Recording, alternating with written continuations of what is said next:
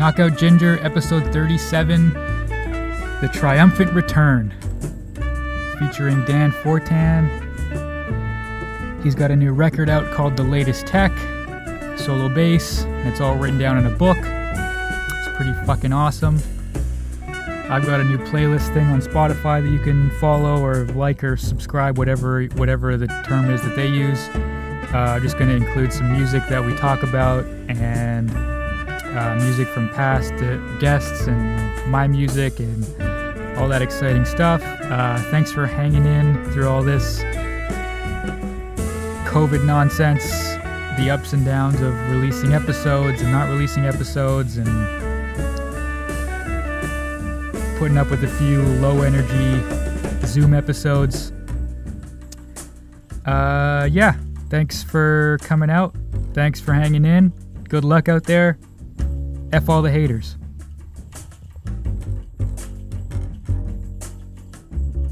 Man, I dig this view though. Yeah, this is good. I don't spend that much time out here. Yeah, I like it. I'm a big fan of the AGO, the addition and the renovation, and I like the Will Alsop box on crayons. I like it too. Such a weird, yeah, I don't know. Do you know what's going on with this blue wall over here? Is that done? That's done. Yeah, that's the way, like that side of the AGO. Yeah, that's the original finishing on it. I know, like Frank Gehry, I know he's experimented with a bunch of different kind of finishings for the sides of building, and this one he wanted it to kind of blend in with the sky, which it doesn't, today. Yeah, I mean, it looks like a construction tarp. Yeah. Now it looks exactly. It looks like Tyvek or whatever, right? But I've never been, but the Bilbao in Guggenheim is clad in titanium, and it's like some kind of titanium in the finish, so that it just kind of it glows almost. Like you see pictures of it, and depending on the angle of the sunlight, it looks absolutely incredible. What did you say? The Guggenheim Bilbao. It's like the Guggenheim in New York. Yeah. So they have a branch in Bilbao, like in northern Spain. Oh, okay. I didn't know there was two Guggenheim. Yeah. Okay. Yeah. It's not that old, the museum, I don't think, or maybe it's been around, but like the Frank Gehry, there was like a massive renovation edition, I think in the 90s maybe, before he built this, and before Walt Disney Concert Hall in LA, which is another really cool looking building that I've never actually been inside, but have looked at. Anyway, yeah, but I really I love the AGO is one of my favorite places to go in the city, just to go wander around. Although I've been once since the pandemic started, and two of my favorite rooms were closed because they're too small to like socially distance in. So there's like a room with all these Joseph Beuys works on paper and a couple sculptures that I just love going to. And I can't remember if it's on the 4th or the 5th floor, but there's this like AI video piece by this guy, Jeffrey Farmer, who I think is a Canadian artist that I love. It's like a sound and video art piece. It's kind of hard to describe, but I've always really liked going to see that one. But both of those rooms are tiny, and so as a result, you can't actually go in them, which is a drag. Shit. Yeah, exactly. But I went in there like maybe last summer for the first time. I met Rob Clutton in the basement for a coffee. Oh, nice. And then he's like, "You got to see this exhibit." And we walked up all those fucking stairs, and we got up there, and they're like, "The museum is now closing." And come on. God. So that's the only time I generally speaking, like, I feel like most galleries, their hours, well, I guess it's because I'm a musician, their hours do not suit my schedule. Yeah. Like closing at 5 or whatever. Like, come on, I wish they were open like noon to 8 instead of 9 to 5 or something. But what was the exhibition you guys were going to? It was I no idea. It was I think it was a Canadian woman that was drawing with pencils. Oh yeah. And she was copying photographs. Oh wait, was this the Via Selmans? I can't remember. Yeah, I can't remember. There's been some nice stuff in the last year. I don't actually know what's coming up there these days, now that And also, I'm just like totally beyond ignorant to visual art. Like, oh yeah. For me, it's like I don't know what the fuck I'm looking at, but the nice experience is like just going into a place. That's a change of scenery for me is the thing that I like. Absolutely, yeah. And I'm looking at just like, I think also being in New York, it kind of numbed me because you go into a place and it's like, well, this is garbage glued together. All right, I'll see you next time. Yeah. All right, sick. Yeah, I mean, it's funny, man. Honestly, like the visual art world makes me appreciate what it feels like, approaching new music and improvised music from, like for people who aren't aware or into those scenes. It seems like such a bottomless pit. And also, like, oftentimes with visual art, especially stuff that seems to have like a lot of theory behind it, it kind of feels like you're like, okay, well, I like this, but I feel like if I just knew everything that came before it and was associated, then I could really, it's easy to get into like a problem solving mindset where you like want to like solve the art or something, like you want to find the meaning in it, right? Which is like, I think that's the way people end up approaching a lot of music too. They're kind of like, well, I want to understand it. Whereas if you talk to any musician, they're like, well, just listen to it. Just, do you like it? Do you like the way it sounds?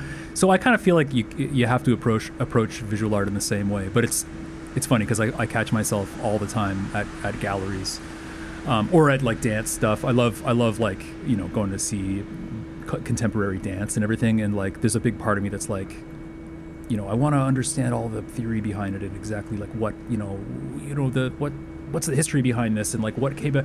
But it's like, okay, yes, but you can also just like stand there and try to not interpret, just try to like let the thing come at you. You know what I mean? Yeah. It's tricky, and I feel like so tricky. It's really yeah, exactly. I've been. Yeah, I mean, I feel like I'm not even at that point with music yet. Absolutely, man. Just being able to I am, but not all the time, for sure. Absolutely. I was thinking about this. There's this new book out by Alex Ross, the classical music writer, about Wagner, and more about like Wagner in kind of like cultural terms, like that what his meaning has meant, politically and socially and all kinds of things. And I was like, man, I want to read that. And then I was like, what Wagner do I know other than like, killed a wabbit, right? Like, I was like, wait a minute, I don't even really know that stuff. I don't even know his first name. Yeah. Richie Wagner, I think. All yeah. Right. No. Yeah. I feel like, I feel the same way. Like, there's just like massive swaths of musical history that I don't really know.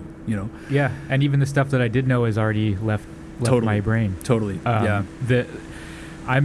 Visual art and classical music, finger quotes, classical music, large ensemble music, no clue. Yeah. Not even like. Yeah, I know what you mean. I mean, I really like visual art. I don't really know. I feel like I don't know much about it really, but I don't know. There's something about. I like reading about it a lot, and I definitely love going to galleries and seeing it and everything. But like,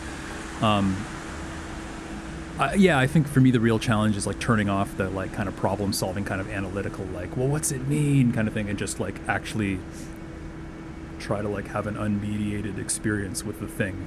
That's always, I think that's always kind of my that's always my challenge with it. Like it's the idea that like there's a correct response to have or something, or a correct interpretation of it or something like that. Yeah. And I think that's also it's the same problem across all artistic mediums. I guarantee you that's the way so many people feel about creative music, air quotes, creative music, and classical music, and all of these things. Yeah. I find that less and less, or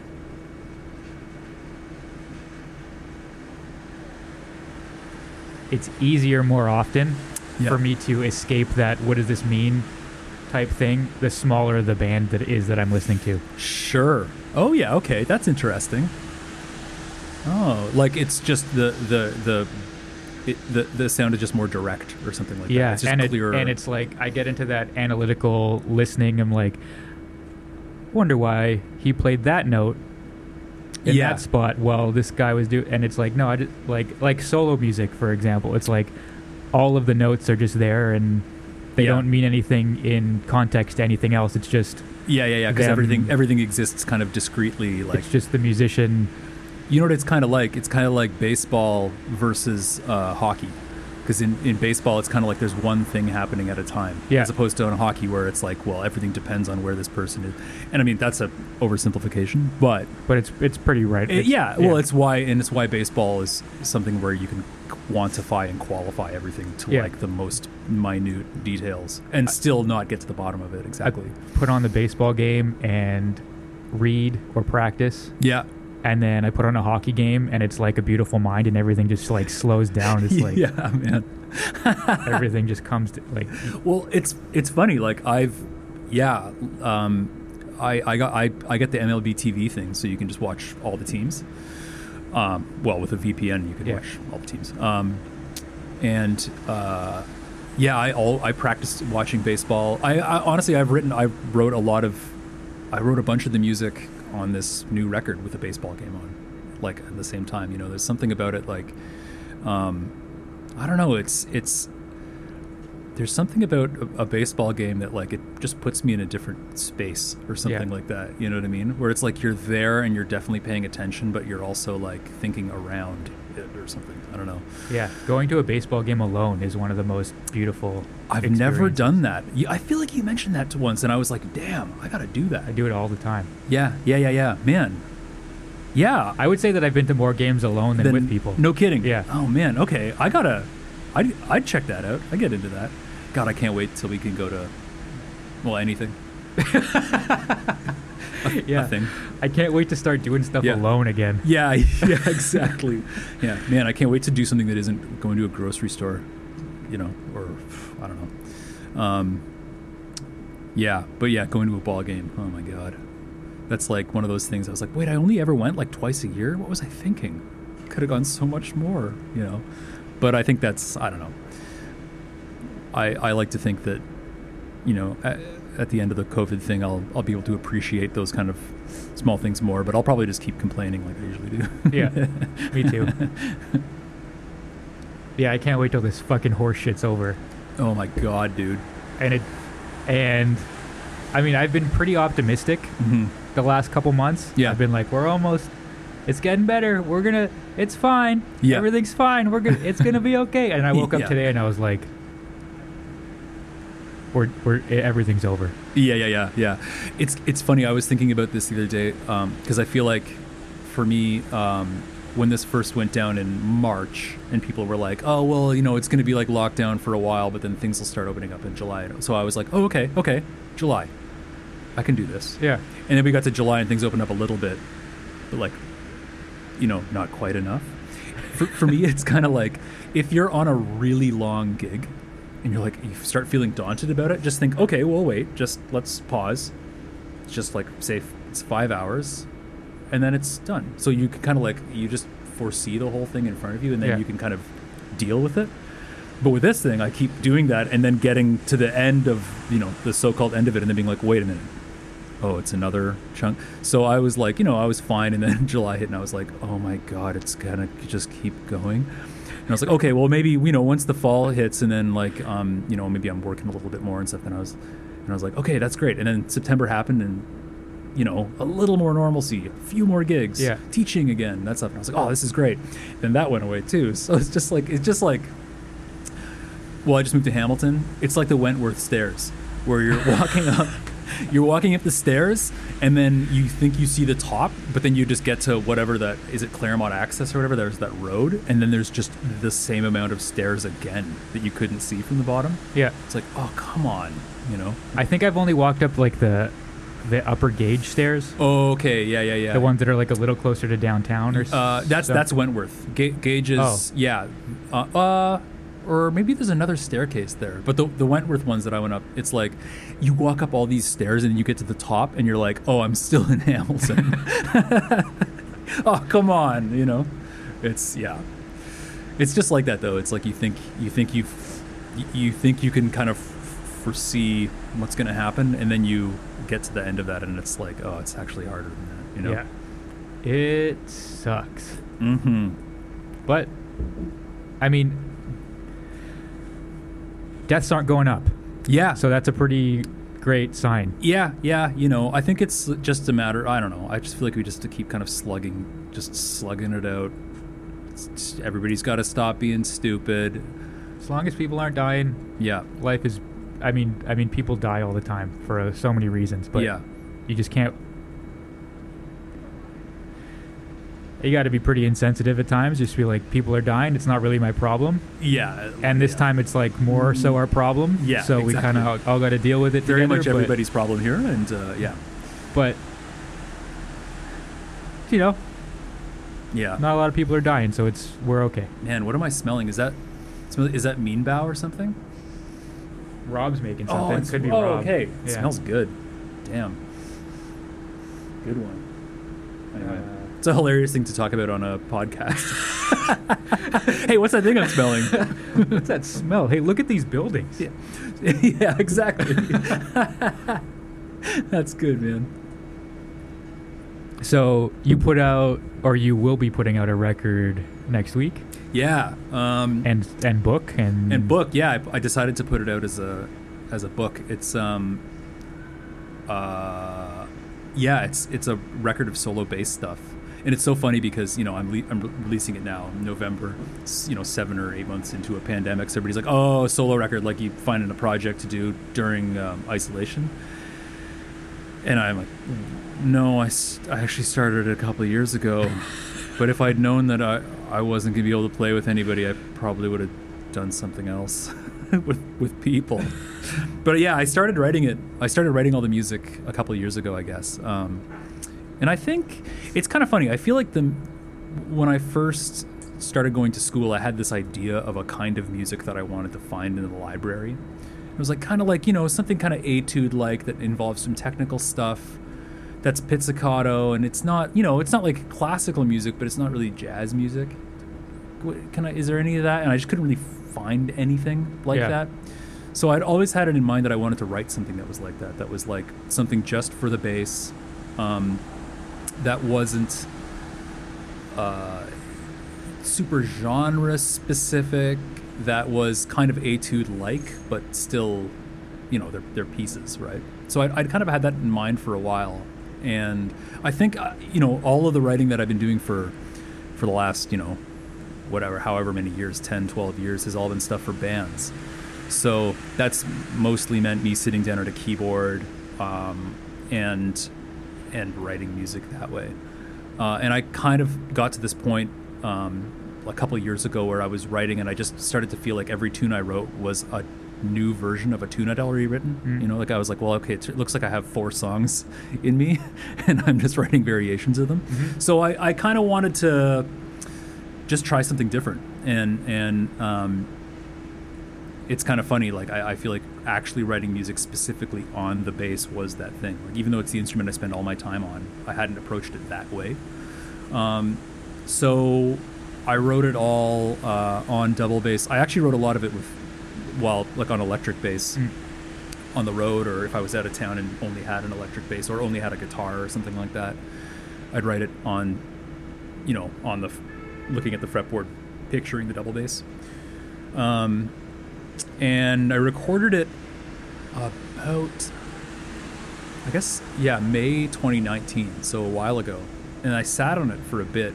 And part of it was that I feel like I wrote all of this music, but I didn't really think too much about exactly what it was and how everything fit together. And then I spent a long time trying to figure out, trying to allow the thing to become obvious to me, because I'd written all these songs and I kind of liked each of them individually, but I was trying to figure out how do they fit together.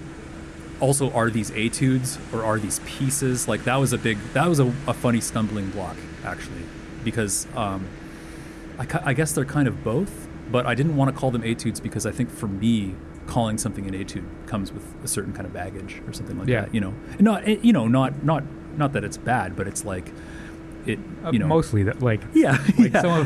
someone puts out an etude book or an etude record, it's like, all right, you're going to approach that very differently as a listener or as a player, right? You're going as a listener, I'm going to avoid it at all costs. Like, yeah, exactly. So I wanted to write something that these are pieces of music, but they also fulfill certain technical things. And for me, I was trying to write stuff that dealt with things I found challenging on the instrument. So there's a couple of tunes that are all double stops. And then stuff that deals with just big shifts, playing across all four strings in the middle of the neck, string crossing, and a lot of like kind of pattern-based stuff too. So all of the tunes kind of address something specific on the bass that I wanted to work on. It's funny. There are a couple that feature little chunks where it's just me trying to avoid always playing the G harmonic, like actually trying to play the note as opposed to just playing the harmonic. Mm-hmm. I have a callus on my third finger from playing the G harmonic. That's how, like, that can't be. That shouldn't be. Like, it's in a weird spot on my finger, and I was like, oh, that's specifically from avoiding my responsibilities to just play that note, like, instead of just hitting the harmonic all the time. I don't even know what finger I use for that. Right. Yeah. For me, it's I use 3. I guess you could kind of use. Yeah. I always. Anyway, like, you can. It's like, you can see it here. It's. Yeah. It's kind of bizarre. Anyway. So I was just like, okay, here, write something, and the point of playing this is to not do that all the time. Yeah. So that was kind of. I don't know. That was just a different way of approaching things because, in the past I'd written all this stuff and then I'd go to play it on the bass and I would be like, oh, that's actually hard. Or, oh, that's like, I've written this song and the bass part's kind of boring or something like that, So this way it was, kind of avoiding, I guess a lot of it was just about avoiding habits or something, And then I decided, I had thought about making CDs. I thought about making vinyl. I would have loved to have released it on vinyl, but I just couldn't quite afford it. Yeah. I might at some point if I can. And I just decided it would be kind of cool to do something different. And Michael Davidson and I were putting it out on Elastic Recordings, which is just our kind of imprint for the stuff that we do together and stuff that's in this particular kind of mode.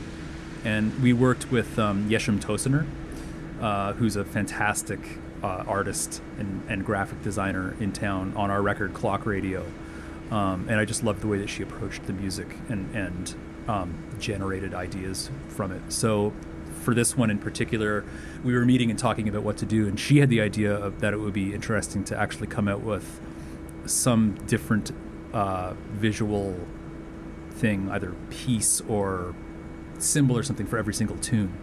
So what she ended up developing was like a full page artwork, like and kind of minimalist in nature, that was inspired by the music itself. And once I saw that, I was like, well, this is, I had always had this idea I want to release it as like a book. I thought that just has something different to do. But this was like made it very clear. It was like, oh yeah, you got to print this stuff, And the way that she generated all the ideas for the artwork was very much the way that I'd kind of generated all the ideas for the music. Like there's a kind of stream of consciousness, kind of like free association sort of thing going on. So yeah, I'm super pleased how it's turned out, how the printing turned out and everything. Although at the same time, it's like putting a solo record out. I mean, you've done it before, so it's daunting. Because there's nobody else on there. It's very, like, you feel very exposed. Yeah. I don't know if I do. I don't know, man. Like, I don't know if I've ever had a project where I've like had so much. I guess like, just like I've felt so insecure about certain stuff in it. You know what I mean? Yeah. Maybe just because I don't have a precedent for like how to feel about it. It's like if it's a record where I'm playing bass on it and it's not my songs, well, I've done that a few times, so I kind of know how to think about that. Yeah. Or if it's a Myriad 3 record, okay, well, this is a group effort, it's a collective kind of thing. But when it's just you, it's like, and it's your music, it's like, you know, people are going to see through all the holes or something like that. Yeah. Right? So yeah, I mean, and like I hid in mine a lot still, like. Oh yeah. Lots of distortion and reverb and, and stuff. So you know, it's funny. I cheated. It's funny because when I started out, I didn't know because the record is just bass. Yeah. Well, 99.9% just bass. What's not? There's a couple of little. There's a couple of I call them quotations from the Clock Radio album in there.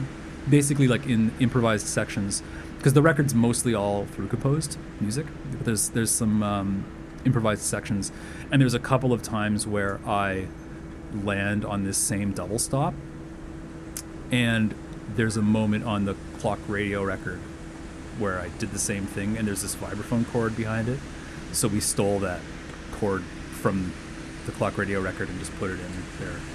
That's cool. Yeah, I mean, I like the idea of like, you know, a piece of music referencing an older piece of yours, or like records being kind of tied together a little bit, you know. I was reading about, speaking of visual art, reading about Matisse the other day, in this famous painting of his, the piano. I think it's called The Piano Lesson. It's a painting of his son playing the piano. Yeah. But in the painting, there's also a couple of Matisse's previous artworks in it. And I just was reading this the other day, and I like that idea that it's like, you know, there's threads through that you can kind of connect different pieces and different bodies of work.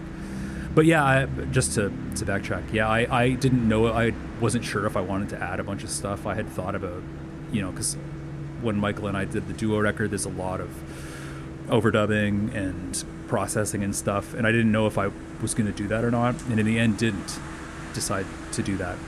But maybe just because the music didn't seem to want it or something. But it's something I'd like to experiment with, actually, because I haven't really done much of that on the double bass specifically.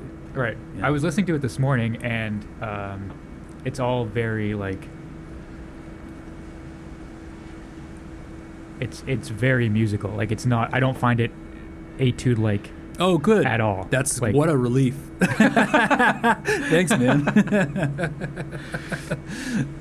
And I also think the book idea is brilliant. Yeah, man. I mean, I like that. Like,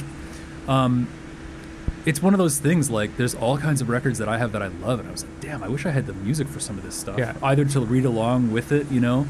Like, you go to the symphony and there's like eccentric people there that have like the whole score. Yeah. I love that shit, you know? It's like scoring a baseball game. Yeah, man, exactly. Totally. I think you should send people the music specifically for them to record themselves playing it and posting it on Instagram. That's an excellent idea. For promo. Actually. Well, and it's the other thing that I love. I love the idea of hearing some other people's take on some of the stuff, you know, either from listening to the record or not. But I think that's a great idea, actually. If you want to do it, that'd be the best. Can't read, but yeah, because that's the other thing too. Like, you know, I love the idea of writing this thing and then having somebody play it and come to a totally different conclusion than I did, you know.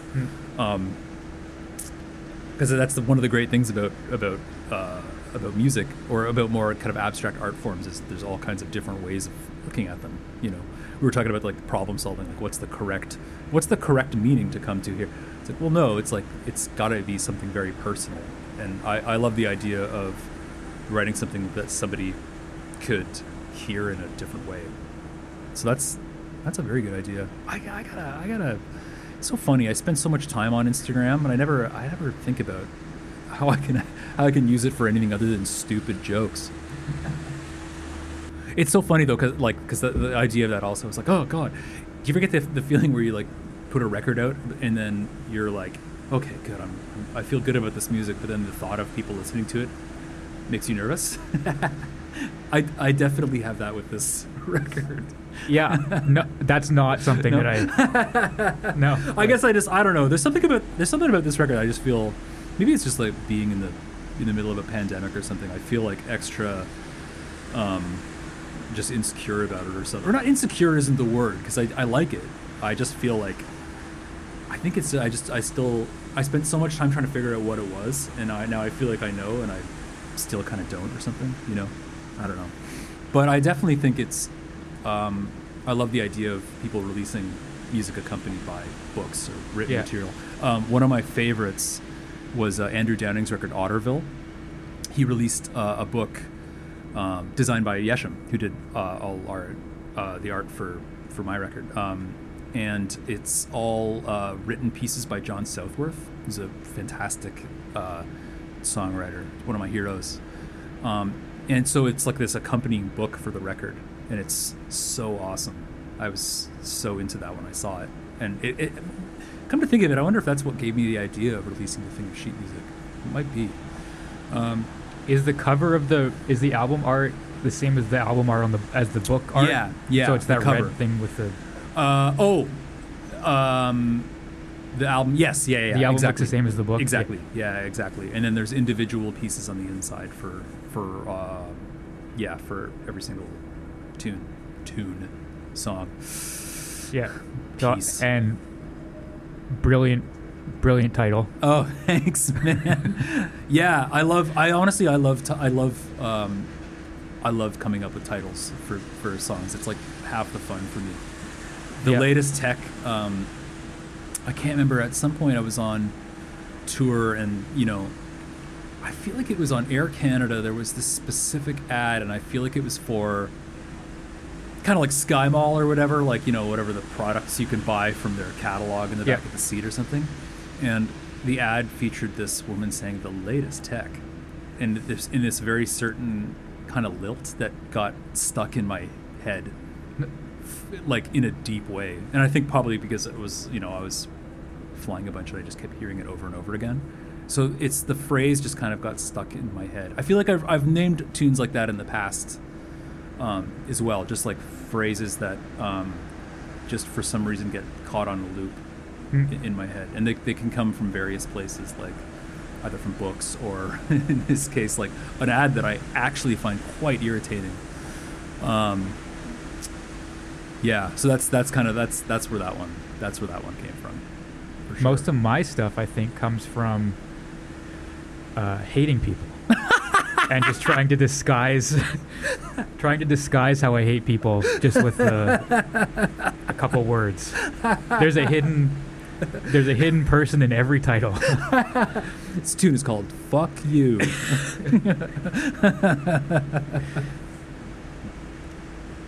Hey man, whatever works, There's inspiration everywhere. Yeah.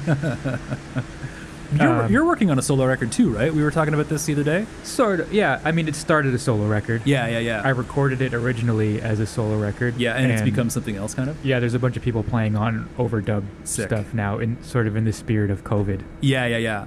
I love projects that like start out where you have an idea of them at the beginning and they change over time. Yeah, the thing turns into something different than what you originally envisioned. And it's pretty awesome having people improvise, or not necessarily improvise, but record themselves playing to my bass part.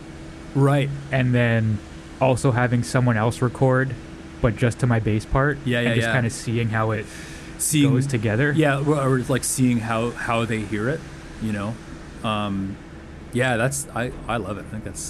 I think that's great. We've run into a couple hiccups and like.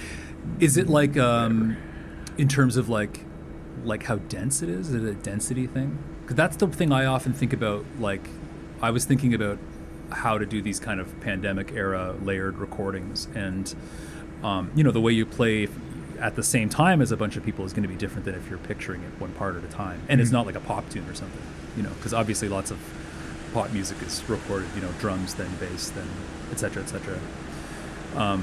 Like how, what are the hiccups? It's mostly just being like, you get someone's part and it's like, well, obviously that doesn't work. Or just like, for example, someone saying like, I'm not hearing anything over this. Like, Oh, this, yeah. Like, I can't play on it. Like, I don't know what you want me to play on this. So that's not really a bad thing necessarily. That might be like, oh, the thing is done or whatever. Yeah. You know. I mean, that's a whole other kettle of fish. Like, deciding what a thing is done too. You know. I mean, that's something I have a hard time with. I think it's I also with this record, I spent a lot of time trying to figure out if it was done.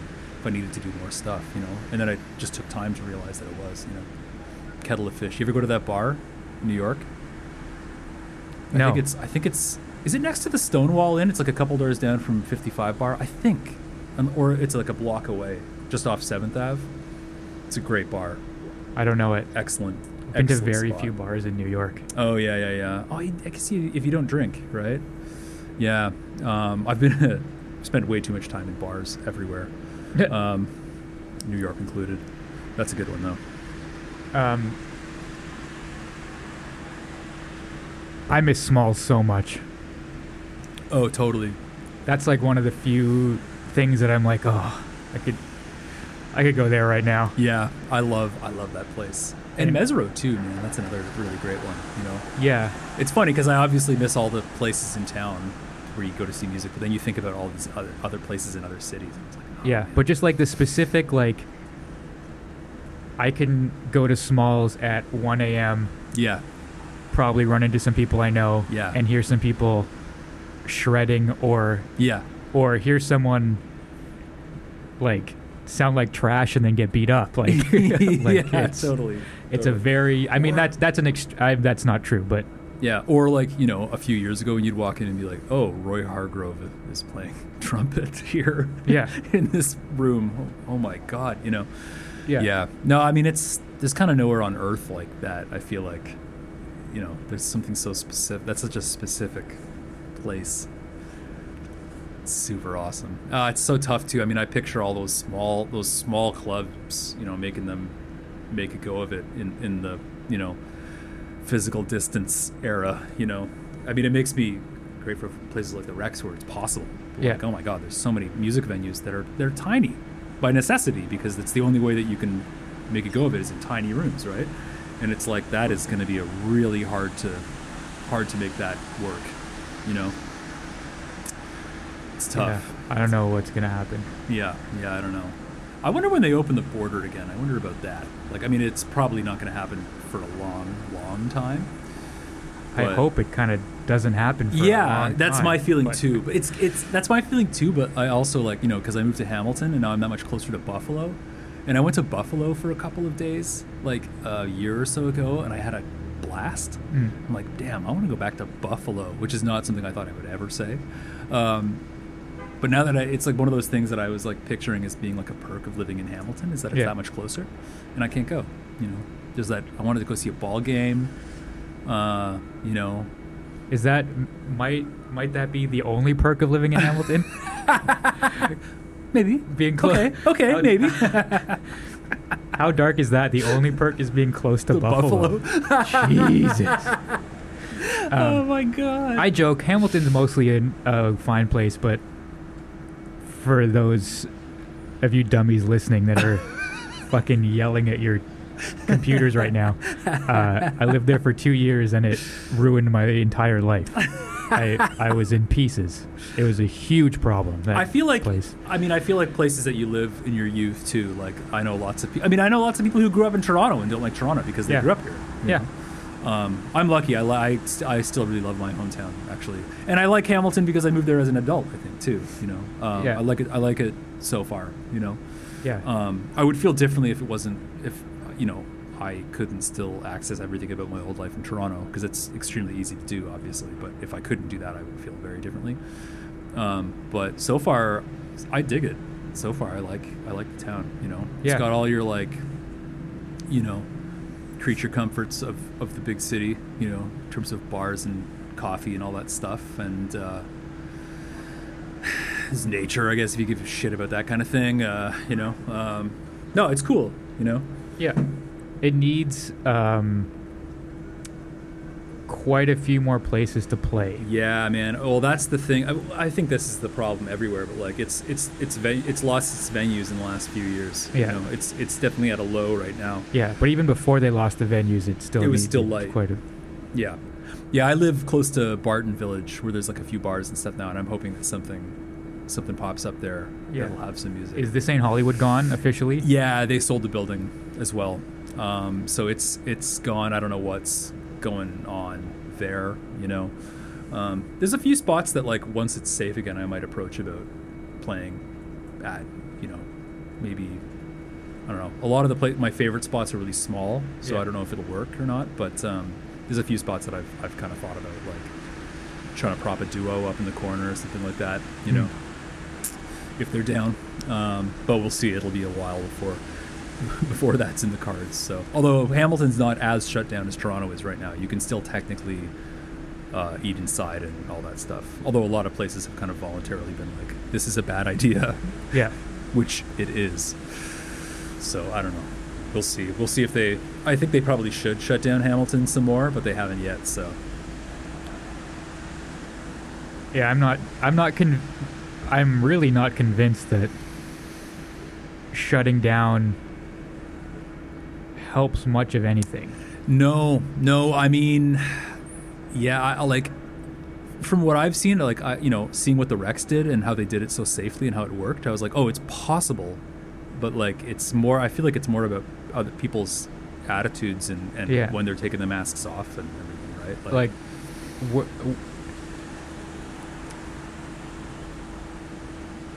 Yeah, I don't know. You gotta just be like, all right, don't leave your house. Hunker down. Yeah. Or yeah, go get sick. Like, yeah. No, I know. I'm not sure. Like, I don't know. We're back in stage 2, and how long have we been back in stage 2? It was it Thanksgiving or something? I think it was Thanksgiving weekend, because I was supposed to go out of town and see my folks, and then I was like, I was on the streetcar this week for a couple of hours, so I don't think I should do that, unfortunately.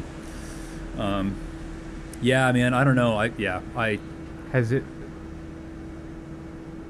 I think it's been like 2 weeks. 2 weeks? That's it? It's been 2 weeks. I think 2, yeah. Yes. All right. 2 weeks, well, then I take back what I said. Oh, yeah, okay.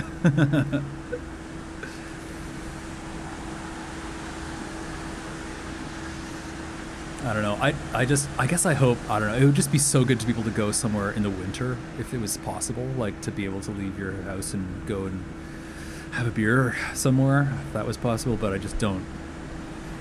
I don't see that being. It's gonna be a long winter. It's gonna be a long weird one. Yeah, that's for sure. Maybe I'll finally watch The Wire. I don't know. You gotta have goals. Yeah, and it's a second shutdown just in time for sports to finish. Yeah. Oh man. Speaking of Kershaw. Yeah, man. Hey, tonight could be the night. Actually, he's starting, right? No, he started last game. Oh, he started last game. I missed the last game. I couldn't watch the last game. He looked pretty good. It was him and Glasnow last game, right? Yeah, he looked good. He's. As I was watching, I was like, "Oh no, this is not going very well." And then he reached about the 4th inning, and it's like, "Okay, now he's dialed in. This is great. This is going to be good." And they didn't leave him in too long. And then he got taken out in the 5th, and I was like, "No, he just found his." Yeah, but I was reading about this too. I remember this now. I was reading about this. They were talking about how he's also been left in a little too long in some cases in the playoffs. I don't remember well enough. So it's like, but it's so this is something that's so funny is the way they're scheduling in pitchers, and it's like they have the way they've predetermined how many innings everybody, no matter what's going on. Yeah. No matter like however many innings they're going to pitch, right? Well, it's like the Shoemaker Robbie Ray Jays game. Was that game 2? I guess, or game 1 of the Blue Jays Tampa series? Yeah. Where like Matt Shoemaker pitched 3 innings and they pulled him, and everybody was like, "Wait, no, but he was really good, and he's only pitched 3 innings." But they've like already predetermined how long they're going to go. It's so funny. I mean, I feel like the managers just don't actually have as much say as everybody thinks they do. Like, I feel like there's statisticians in the back and analysts making the calls, and then the managers just kind of like ends up I mean, obviously they're doing tons of work, but they're not making those decisions all the time, and then they have to be like the press secretary for the team, get yelled at when it falls apart. But also, like, the more I thought about it, Kershaw found his groove, was throwing some nasty shit. Oh yeah, I'm the bummed. fifth inning, and then I couldn't watch that game, and I'm bummed. So that means tonight's Blake Snell and Walker Buehler. Is that right? As per, I'm not sure. Yeah, okay. But and then I realized, like, okay, well, he only threw like 80-something pitches. Yeah. So if they need him for an inning here or there in game 6 or 7, he won't be totally gassed. Yeah. Although that was the Onion headline today, was that Kershaw assures fans he still has plenty of time to blow it in relief or something. I can't remember. That's the thing. Like, also this thing, like, bringing in a starter to pitch relief doesn't work. It doesn't work. They don't do that. It's a different. I feel like so much of it is it's a mental thing. You know, I wish I could remember who they were talking about, but like, there's certain pitchers who you just can't bring him in midway through an inning. They need a fresh start. Yeah, you know, you just can't do that. But even, like, I can't remember exactly who, but I feel like those 2 runs that the Jays went on. Yeah. Oh, yeah. Every time they needed some heat and they brought in one of the starters, it was like, this is over. This is going to fall apart. This is a bad idea. Yeah, no, totally. Nice work, Gibby. Although I remember there was, in 15, there was this, I can't remember who the hell they were playing. Was it the Texas series?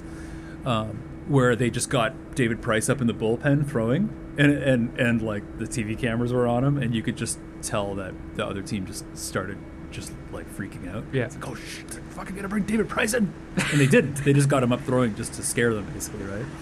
Oh, that was hilarious. Yeah, fucking David Price in the playoffs. Yeah. Scary, like, yeah, exactly. Ooh. Oh no. He's won one playoff game? Yeah. I think something like that. Yeah. He's another one of these guys who has the cursed playoff reputation. Yeah. Like Kershaw, you know, has, I think, not deservingly, especially after 17. You know.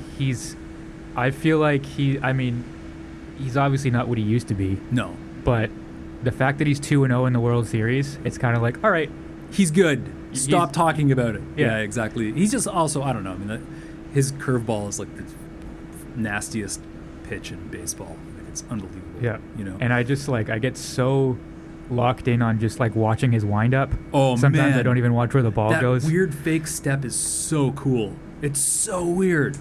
Like, whatever that is, it's like, I was trying to think if that has. Does that have any? Is it just? It's a timing thing, right? Like it's yeah. I don't know. Yeah. And then, did you see when the guy stole home? Yes. And when Manny Margot tried to steal home. Yeah. And he just threw a strike, and man, that was Manuel Margot. Not. Yeah. Does he go by Manny? I don't think so. I think Manuel Margot. Yeah. That was unreal. Yeah. And like old Kershaw would have just like balked and not even thrown the ball home. Totally, yeah. Well, and I was also who was catching? Was it Will Smith or Austin Barnes catching? It was Austin Barnes. Okay. Austin Barnes. I was kind of hoping it was Will Smith just because of his misplay in Game 3. Or I mean, it could have been Will Smith. I'm operating under the impression that only Austin Barnes catches Kershaw, which I think thought that's was true. Yeah. I think that's true. Actually, I think you're right. Yeah. Or no, I was thinking of.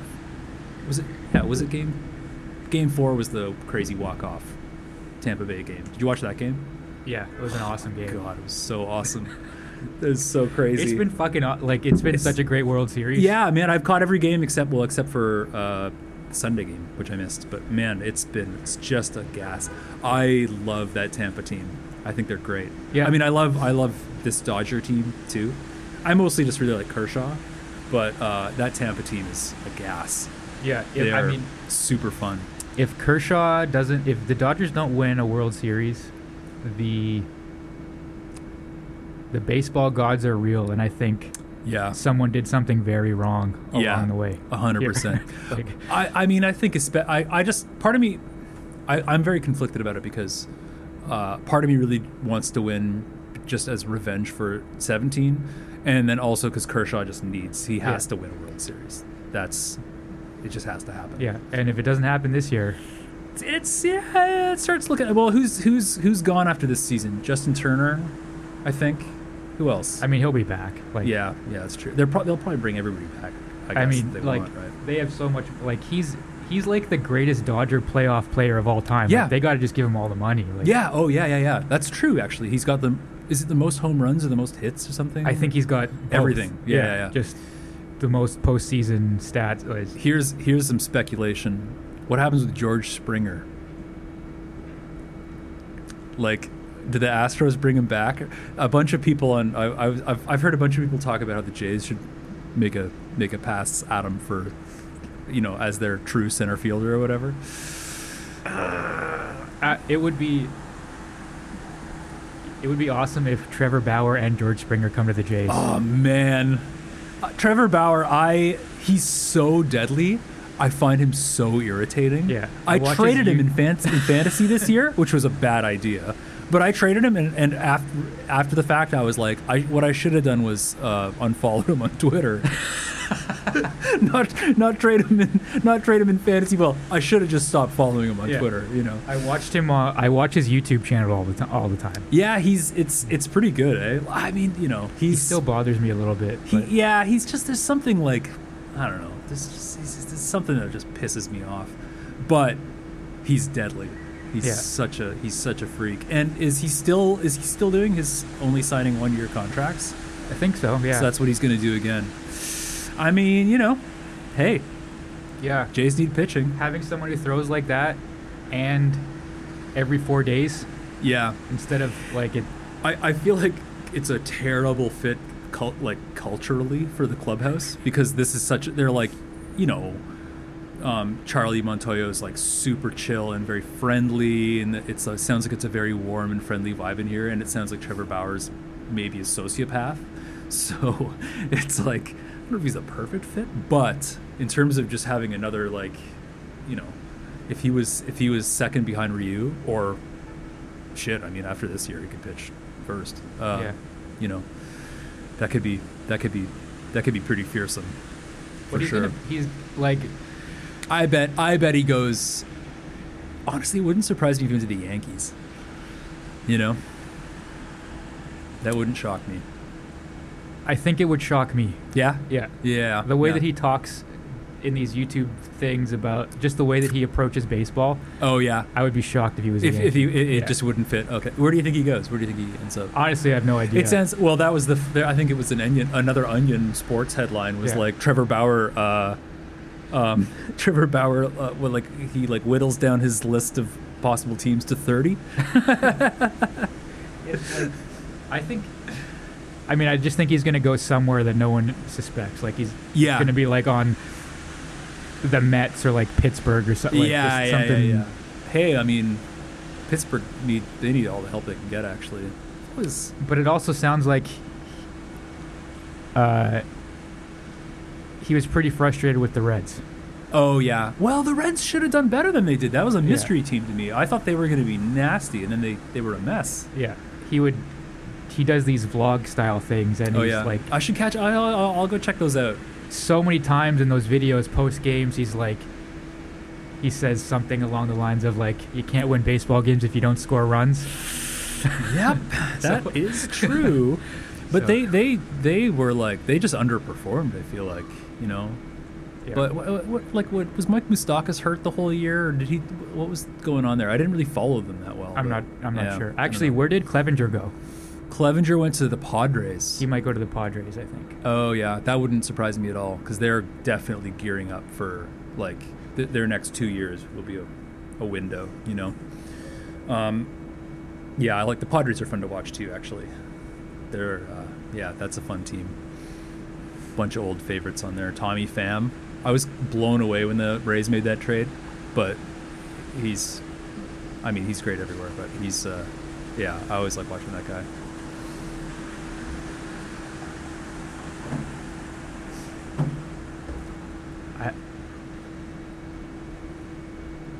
I'm putting it on record. Trevor Bauer signs with the Padres. The Padres? Yeah. I like it. I like that take. Honestly, I feel like that makes sense. Oh man, the Padres. They've got their manager's name is Jace Tingler. That's the craziest. That's the craziest name in all of baseball right now, I think. It's and then there's always a good baseball name. Oh, it's insane, right? Like, I mean, it's no Van Lingle Mungo, but you know that song, the David Frischberg song. No. So David Frischberg, the songwriter, who he died like a couple of years ago. He worked with I'm spacing now here. Bob Duro, a bunch. You know Bob Duro? You know that song on the End of the Sorcerer, the Miles Davis record? Oh, yeah. The Schoolhouse Rock guy. Yeah, exactly. Yeah. So they work together a lot. But David Frischberg has this song called Van Lingle Mungo, and the lyrics are just baseball player names. And of course it's named after him, who had the craziest name in all of baseball. It's a great tune. When's basketball gonna start up again, though? Never. It's never. Oh, damn it. I don't know. I was wondering about that with all these late starts, or restarts, I should say, like what they're gonna do with the next season. I think that someone said somewhere that they're shooting for to start on Christmas Day. Oh yeah, okay. With hopefully people. Wow. Okay, that's highly unlikely. Bad idea. So, it's weird watching the ball games from whatever the barn in Texas. What I can't remember what it's called. It's anyway. It's the Globe. Yeah, Globe Life Field, the Arlington. I don't know. Somebody's been calling it a barn, which kind of does look like. But it's weird watching those games with people at them. Feels weird. Yeah. You know. I've only heard hockey arenas referred to as barns. Oh yeah, me too. Who was calling it a barn? I can't remember. Why is that also calling a hockey arena a barn? What's that come from? Because it sounds dumb. I don't know. It does sound dumb. It definitely sounds dumb. Hockey players just like to say dumb shit. That's true. Yeah, that's a good point. Oh, man. Yeah, I don't know. Oh, well, old arenas were kind of built like barns. Oh, yeah. I guess that's... the wood. Yeah. The wood roof. And, oh, yeah. Yeah. That could be it. I don't know. Yeah. For sure. Your record's out November 6th? November 6th. Yeah, that's the like full Bandcamp release date. And I'm putting it up on streaming a little later than that too, a few weeks after that. Sweet. Have it all on all the it'll be up on TikTok and YouTube, and I don't know. I actually don't know. I can't remember which. Yeah, I can't remember which ones. Yeah. But yeah, Spotify, and it'll be on Skip the Dishes as well. John, I hired John Hamm for a spot. Is that what he does? Is he Skip the Dishes? I think so. Yeah. Okay. Those bits, I guarantee you, those don't get played they don't get played in the States, because I think Skip the Dishes is Canadian. But that's one of those funny phenomenons. You got to look it up, like famous American celebrities acting in commercials that don't air in the United States, which is like the whole premise of Lost in Translation, I think, with Bill Murray and the whiskey ads. But nobody knows John Hamm is doing some of his finest comedic work in Canada. Yeah, I mean, I don't even know what he does. I think I only know him from Mad Men. From Skip to This Shit. Oh no, he was in Mad Men. Yeah. And he's actually he's really funny too. I'm a big fan of the show Children's Hospital, which is a weird sentence to say. Do you know this show? It's an Adult Swim show. Rob Corddry started, and it's about it's like a spoof on medical dramas. And it takes place at a children's hospital with Rob Corddry plays a clown doctor like Patch Adams, except he's actually a clown and he's got blood all over his scrubs. You know this show? It's extremely funny. All the guys from Stella are in it, like David Wayne and Michael Showalter and Michael Ian Black, I think. Maybe I'm making that up. Anyway. I was just...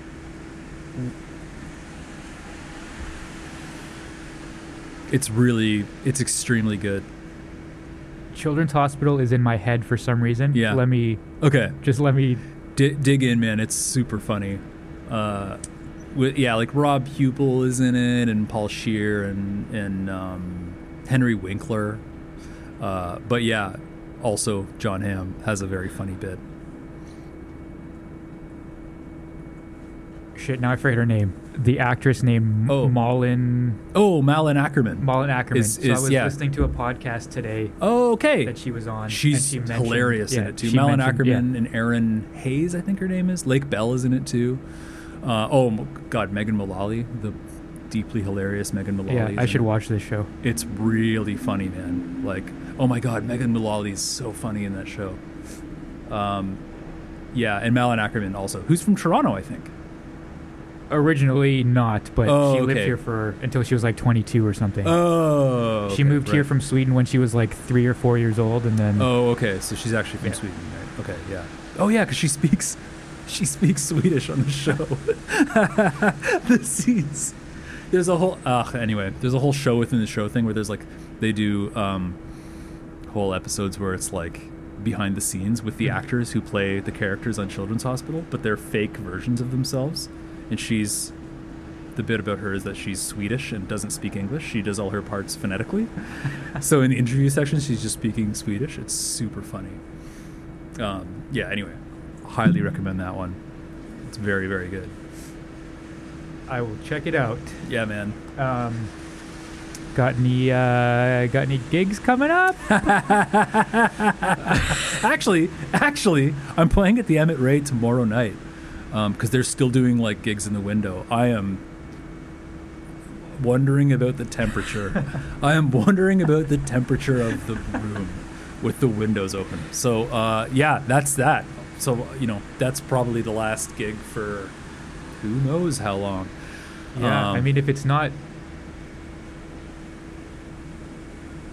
this temperature or colder, I likely won't come. Oh man, but yeah. I think they've got the heaters and everything. Man, it makes me wish I'd bought stock in propane. No, I don't wish I'd bought stock in propane companies. What am I talking about? Anyway, but there's propane heaters I think out at the Emmett, so which is awesome. I mean, it's amazing. Like Andrew he's made a go of it. He's making it happen. He's made it happen for so long, and he was the first one to start it too, which is awesome. But it's cold out now. It's like I mean, I really feel for people who run restaurants and bars these days, having to make it go like outside when it's this cold. Who was it? Some jazz musician on Facebook today was posting about how it was Jochen Ruckert was posting about how like now that you can't dine indoors, people are like just building weird little houses outside the bars. It's like, oh, here, there's this other building with windows and a door that you can eat in. Wait a minute, like. Which is pretty unbelievable. It's crazy. Like it's like it's very dangerous. I whatever. I'm not a doctor. I'm not a scientist, but based off the people that I hear are getting it and not getting it, there's no method. There's no rhyme or reason. Like no. People who sleep in the same bed don't get it. Yeah. And then people who are super healthy get unbelievely sick and die. It's like it's insane. It's just crazy. And there's too many people not taking it seriously. For me, it's you get on if you're taking public transit at all and you get on there and there's somebody without the mask and then you're like scowling at them and you look up and everybody on the bus is scowling at them and they're just like sitting there like it doesn't matter. Ugh. Yeah, but also like the next thing is like, again, who knows? But if you're not talking, do you need to be wearing a mask? Because it's really only to prevent you from spitting on people, like yeah I don't know, I'm not sure, because they haven't figured out if it just hangs out like in like vapor or whatever, right? Like oh man, if you're just standing there, you're sitting there breathing through your nose. I'm not sure how dangerous that is anyway. Like I know what you mean. I don't know. It's like it's so easy to like speculate. But also like fucking wear a mask if you're listening to this. Wear a mask. What the fuck? No kidding. Oh man, stay home as much as possible. Wear a mask. Anyway, it's the worst. And on that note, could be worse. Be worse. Big time. Could be worse. Big time. Were you teaching this afternoon? Today, yeah. I come in and teach 2 students on Tuesdays. Yeah, which is cool. They're only allowing lessons in like the big rooms. Yeah. So we're like super far apart, and there's like windows open and stuff too. So it's cool. I mean, I don't mind teaching on Zoom, but it's definitely not as good as teaching in person. Yeah. That's like obviously so much more effective. So, It's pretty awesome that you're on the base team now. Oh, That's man, I'm very, very grateful to have that spot. It's such a thing. I love teaching there. I mean, I've always really liked teaching, and I particularly like the vibe there, and all the students are really great. It's happening. I mean, I look forward to things getting back to normal when there's, you can do more stuff in person, because that's the thing. Like, I think they're doing a great job of making it happen, remotely. There's still some stuff in person, but like, it's, I'm really, because I only had like one normal year, and now there's this crazy year. So I'm looking forward to it going back to normal. Occasionally I think about going there. Oh yeah. Grad school, but I also don't want to. I mean, if I was going to do grad school, I would go there just because, I mean, it's like the faculty is pretty deep. There's all kinds of different people you can study with. The library is unbelievable. Like, there's so much stuff there. So it's pretty awesome, I think, But I honestly haven't really explored the grad school thing. I started applying to the JIB in Berlin a few years ago, but they just blew it with the application process and just didn't actually finish it. But I haven't really looked into the grad school thing otherwise. But I think it's pretty cool. There's also like, I might have to. I'm not going to cut this out. I'm going to turn it up. There's a lot of people there that I also just don't want to be around. Is kind of what's keeping me away from there. Oh really? So yeah. Oh man, shit. Like students? Just a little bit of everything. I mean, nowhere's going to be perfect. Yeah, but I think it's pretty awesome. And I mean, as in the grad program, I think you end up working with, Jim Lewis. Jim's awesome. Yeah, Jim's great.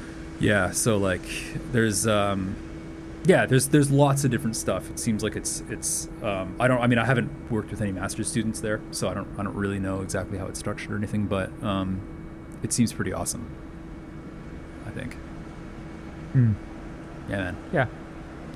I'll cut that out. Yeah. I don't know. I mean, I don't know. Can't be.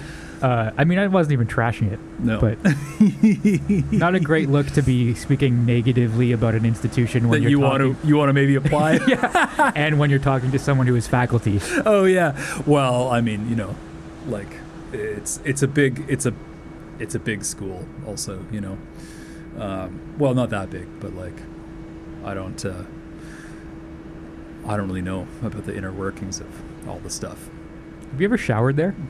No, but it's like an option because there's showers there. It's the whole thing, I haven't done that. I did discover recently that I have access to an office. There's like an office for all of the sessionals, like part-timers. Yeah. So I've been like going in there every once in a while and just like working at a computer because it feels hilarious to like have an office. I'm like, oh well, just getting down to the office, type some emails out here, which I've never really had that, so I'm pretty into it. It's pretty cool. Yeah. Yeah, I mean, like, honestly, a huge selling point for me is, like, you go there for grad school and you get an office. Yeah, I think that. You should double check that one. I think that's still the case. You got to share it with someone. But oh, yeah, definitely. Yeah. But, and I mean, when you're a grad student, too, I think you get, like, they call it a carrel, like, in the library. You get, like, a desk in the library where you can just, like, leave the library books that you're using. I think that's how that works. Huh. Yeah, it's cool. Well, I just love the library there so much too. It's awesome. I mean, reading's for idiots, so. Oh yeah, you can read. Yeah. Does that extend to words? Yeah, started with words, and then expanded onto notes and yeah. Right now, I'm trying to make my way through all of Mark Miller's books. Oh, right on, man. What are you? Which one are you reading now? Right now, I'm in the middle of Such Melodious Racket. Oh yeah, that's a great one. Yeah, it's a tough read though. Like a lot of it, I have a really hard time with retaining information when I can't relate it to anything. Oh, sure. So it's like says some guy's name in the band that played one show in Winnipeg in like 1914, and I'm like, well, that's in 1 year and out the other. Like, in terms of retaining, I just historically or whatever. Yeah, sure. Have you read? You read the Claude Ranger bio? I've read a bit of it. Okay, it's great. I started reading it, left it at my parents' place. Oh yeah. And then I got a couple more. Oh, great. And then I thought I'm going to start from the beginning and work my way through them. I haven't read all Mark's books, but I've read a bunch of them. And I love this stuff. The Sonny Greenwich one's really good. I've got that one too. The Lonnie Johnson one is good too. That's like a shorter one, and that one's kind of cool because they talk about Yorkville a lot. Because he among the many things that he did, he also operated a kind of coffee house club in Yorkville in the '60s. Huh. Yeah, which is pretty neat. So that's a really good one as well. I'm looking for the Charlie Parker one, but it's kind of hard to find. Oh, you know what one you got to read is the Herbie Nichols bio that he did is great. It's like the definitive Herbie Nichols biography. That's cool. It's great, man. That's a tougher one to find. I think there are copies in the Toronto Public Library system, and there's one at U of T. I read the one at the U of T library, but it's a great read too. And he's a great dude. He came to the Rex a couple weeks, like. Oh yeah, man. A few weeks. Well, I guess it's about a month ago now. Yeah. But he was very nice. He's a great guy. Yeah. He's really fun to talk to about music. I mean, he's a critic too. I just love. It's fun to talk to somebody who will like give you the straight shit about how they feel about stuff. Yeah. And it's awesome. I've definitely like played gigs and or I've been to gigs where like Mark will go for a couple tunes and then he'll split if he's not into it, which is like refreshing. Yeah. It's just refreshing because like, and he'll also just tell like I've talked to him about records that I really like and he'll be like, I didn't like that one, and then he'll tell you exactly why and you're like, it's because that makes sense actually. I read Mark's stuff in the Globe and Mail when I was like a teenager too. I always loved reading his stuff. The Globe used to have lots of criticism. Yeah, it's crazy that was a career for like several people. It's so amazing. I really wish that existed too, because I love reading criticism. Yeah. I love that stuff, and I think it's really important to have that too. Yeah, it's really important to have people, pushing back or just and like have people questioning stuff or just looking at it from a perspective. In the case of music, like looking at it from a perspective that's inside the scene, but also just removed. You're not also, because it's tough if you're also a musician on the scene. Right? Definitely, And it's also like I have some opinions about that too. Yeah. It's pretty unethical if you ask me, but like if you're a musician and you're also writing about the stuff. Yeah. I think it's important that you have people who aren't involved in the situation, like whose livelihood isn't dependent on also playing with other musicians. Yeah. It's something, and I think it's something that is sorely missing everywhere. Like there's a great book you should read called Better Living Through Criticism by A.O. Scott. Okay. He's the chief film critic at the New York Times. And he's got a book. It's just kind of about the state of criticism today and like why he thinks it's important. And it's a good, very clear-headed read. Yeah. Do you know when along the way that critics stop being critical? I think one of the things that happened with criticism was with the advent of news on the internet, and it used to be that publishers would look at how many copies of the paper sold. They wouldn't look at how many clicks each article got. And it became very clear that reviews of stuff didn't get as many clicks as celebrity profiles or whatever, or lists, listicles or whatever, right? So as soon as they saw what kind of stuff was getting more coverage, a lot of the publishers started to just head in that direction more, and it's also off the record.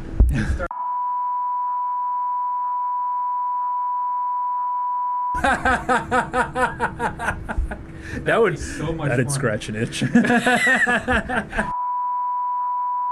And there's you read the Keith Jarrett interview in the Times. Yeah. So brutal. So I think I was at his last show. Oh, no kidding. I think, yeah. Which was the Carnegie Hall in 17? Yeah. I was at the solo show in 2015 at Carnegie Hall, which was unbelievable. But fuck, that's heavy. The last one. That was one of the best things I've ever seen. Yeah, the last solo thing that I saw was it was profound. It was insane. I was so blown away. Yeah. Oh, it's so unfair that it's so fucking brutal. That's so brutal that he's maybe not gonna play again. You know, or I mean, probably not. I guess is the vibe that I got from that interview. Yeah, but also like, I mean, he's a fucking genius. So if he can figure something out. Yeah, totally. Yeah, I mean, if he can only use his right hand, he can still probably make more music than anybody else on the planet. Yeah. And I guess there's a couple of records coming out too, right? There's like a Budapest one. He said that Budapest was like that's like his pinnacle. The one, right? Yeah. Fuck. I can't wait to hear that. I mean, if I'm honest, I listened to the one thing that the teaser track or whatever. Oh yeah, I haven't even heard and that. I was like, is this the pinnacle? I don't even know. I don't know. I mean, this is the thing. Like, I mean, Keith Jarrett's put out so much music. There's such a wealth of music to explore out there. If he thinks that this album is better than the Sun Bear concerts, yeah, or Radiance. I love Radiance too. Yeah, but if he's this record is either going to change the world or it's just going to prove that he's delusional.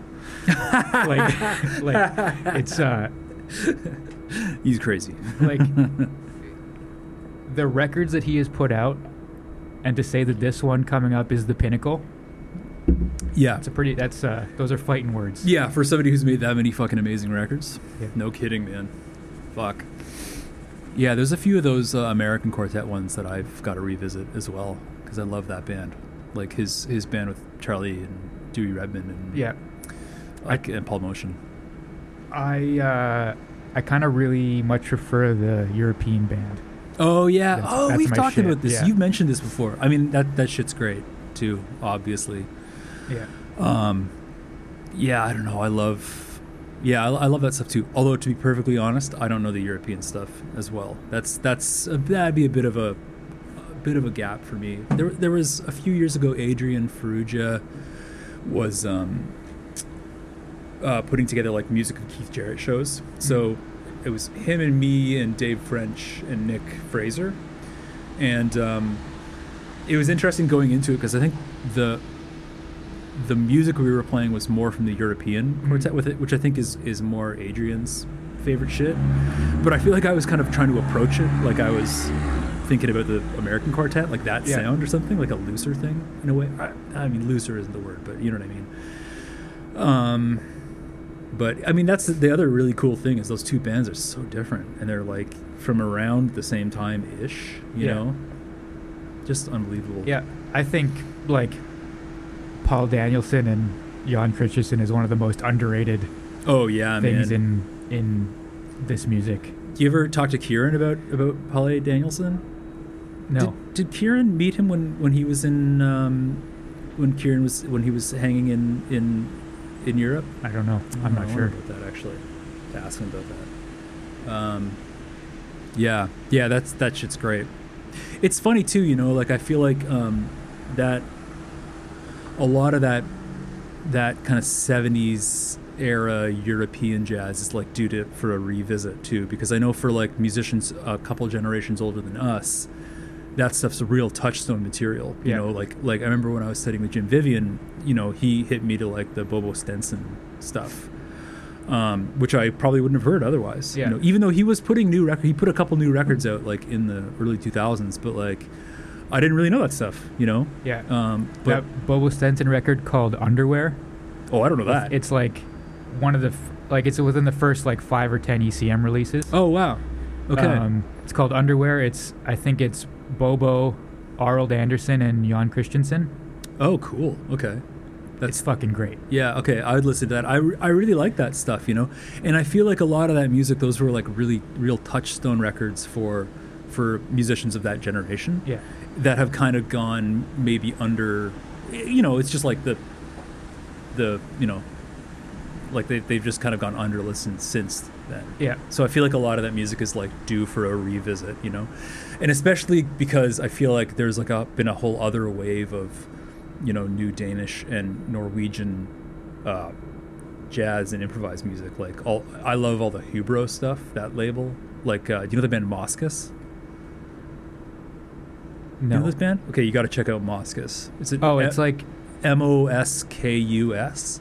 Trio, right? Yeah. And there's the girl that plays piano and synths or something. Yeah, I'm spacing on her name now. I'm awesome. aware of them. Yeah, but I don't. She's really... fantastic. And the drummer is this guy Hans Zimmer. Hans Zimmer. Yeah. Yeah. Hans from The Simpsons. No. I can't remember his last name, but he plays in Atomic now, that band. With like Ingebrigt Hackerflatten. I love him. Oh yeah. I saw that band I happened to be in Chicago maybe 2 years ago, and they were playing at the Hungry Brain, I think it's called, this club. It was fucking awesome. It was so good. The solo record that he put out recently.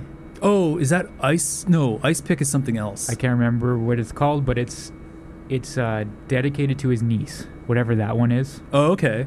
Okay, I'll have to check that out. It's I don't amazing. know that. Okay. Because he's also in the Ice Pick, right? Is he in that band?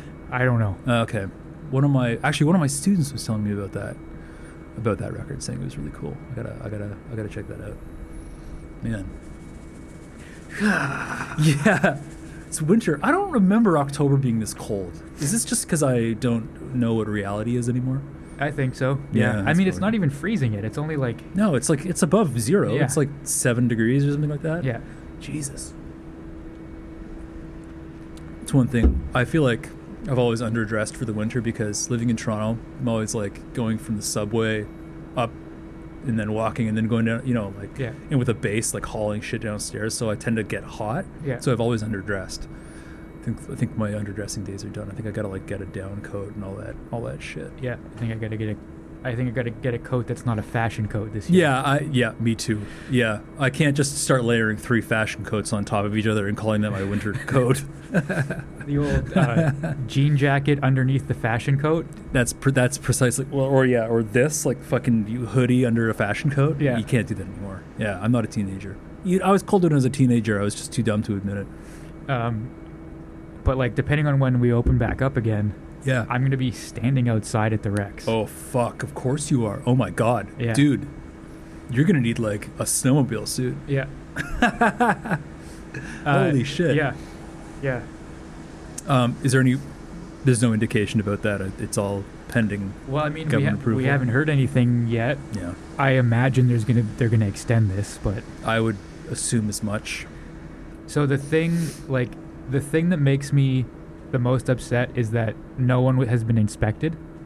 Right. Tom was saying that the other day. Okay. So it's like so much of this could have been solved if you sent out some inspectors. Like, Yeah. Someone would easily walk into the Rex and be like, this works for sure. This is safe. This is the gold standard of how to do it. Yeah. I mean, and then you walk into another place and it's like, all right, you're closed. This isn't allowed. Like, they did close like a couple of bars on King Street, I feel like, but there was like...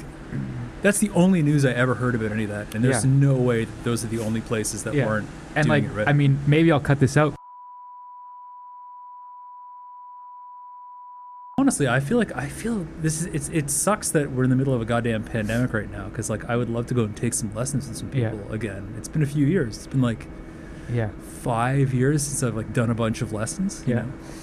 Although I was talking to Josh Cole. Have you had Josh Cole on here? No, he won't do it. He won't do it? Really? Yeah. Why wouldn't he do it? He said he doesn't like talking. That's not true. And also he but not in a bad way, but he does like talking. Also he is having he didn't tell me either of those things. Oh yeah. He's in Red Deer till the spring. Yeah. So Josh, if you're listening, a text would have been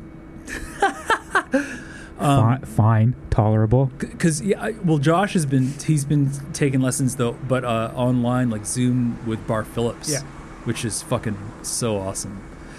And it made me think, oh shit, I guess I could just do some Zoom lessons. I should do that. Yeah, he hit me up to find out Bar's contact info. Oh shit! And then he moved away. And then he moved without telling me. Well, he'll be back. I love Josh. Also, Josh is like, I love his playing. I love. It's one of my favorite things about Brody West's band. It's Josh. It's the best. That shit. It's one of those things where it's like that is its own thing. Yeah, and totally. that is incredible. And it's the shit. Yeah, it's so good. How are you? It's been quite a long one. Oh yeah, shit. 7. You know what? I should probably go to catch a train. Okay. Come to think of it. Any 7:30, I think. Any last pressing thoughts for my idiot listeners? I don't think so. Been a pleasure as always. Yeah, it's fucking gas, man. This. Yeah, absolutely. Thanks for having me on. Always love to listen. Anytime. Yeah, dude. I'm hoping that this is the restart. Hell yeah. I am too. This is like one of the only podcasts I listen to. So, nice. Yeah. Sweet. Yeah, man. I think that'd be great. It's my favorite format is musicians talking to other musicians. It's the best. So, you know. Yeah. It's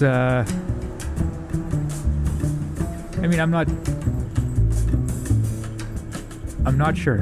Yeah. But it's fun. Yeah. Which is yeah. But it's also the kind of thing you can just kind of do it when you feel like it too. Yeah. So, you know. I mean, it really doesn't work if I'm not doing it every week.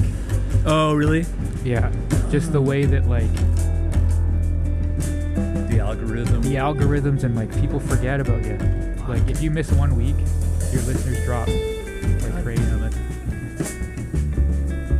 Yeah, it sucks. It's unfair. Anyway, my absolute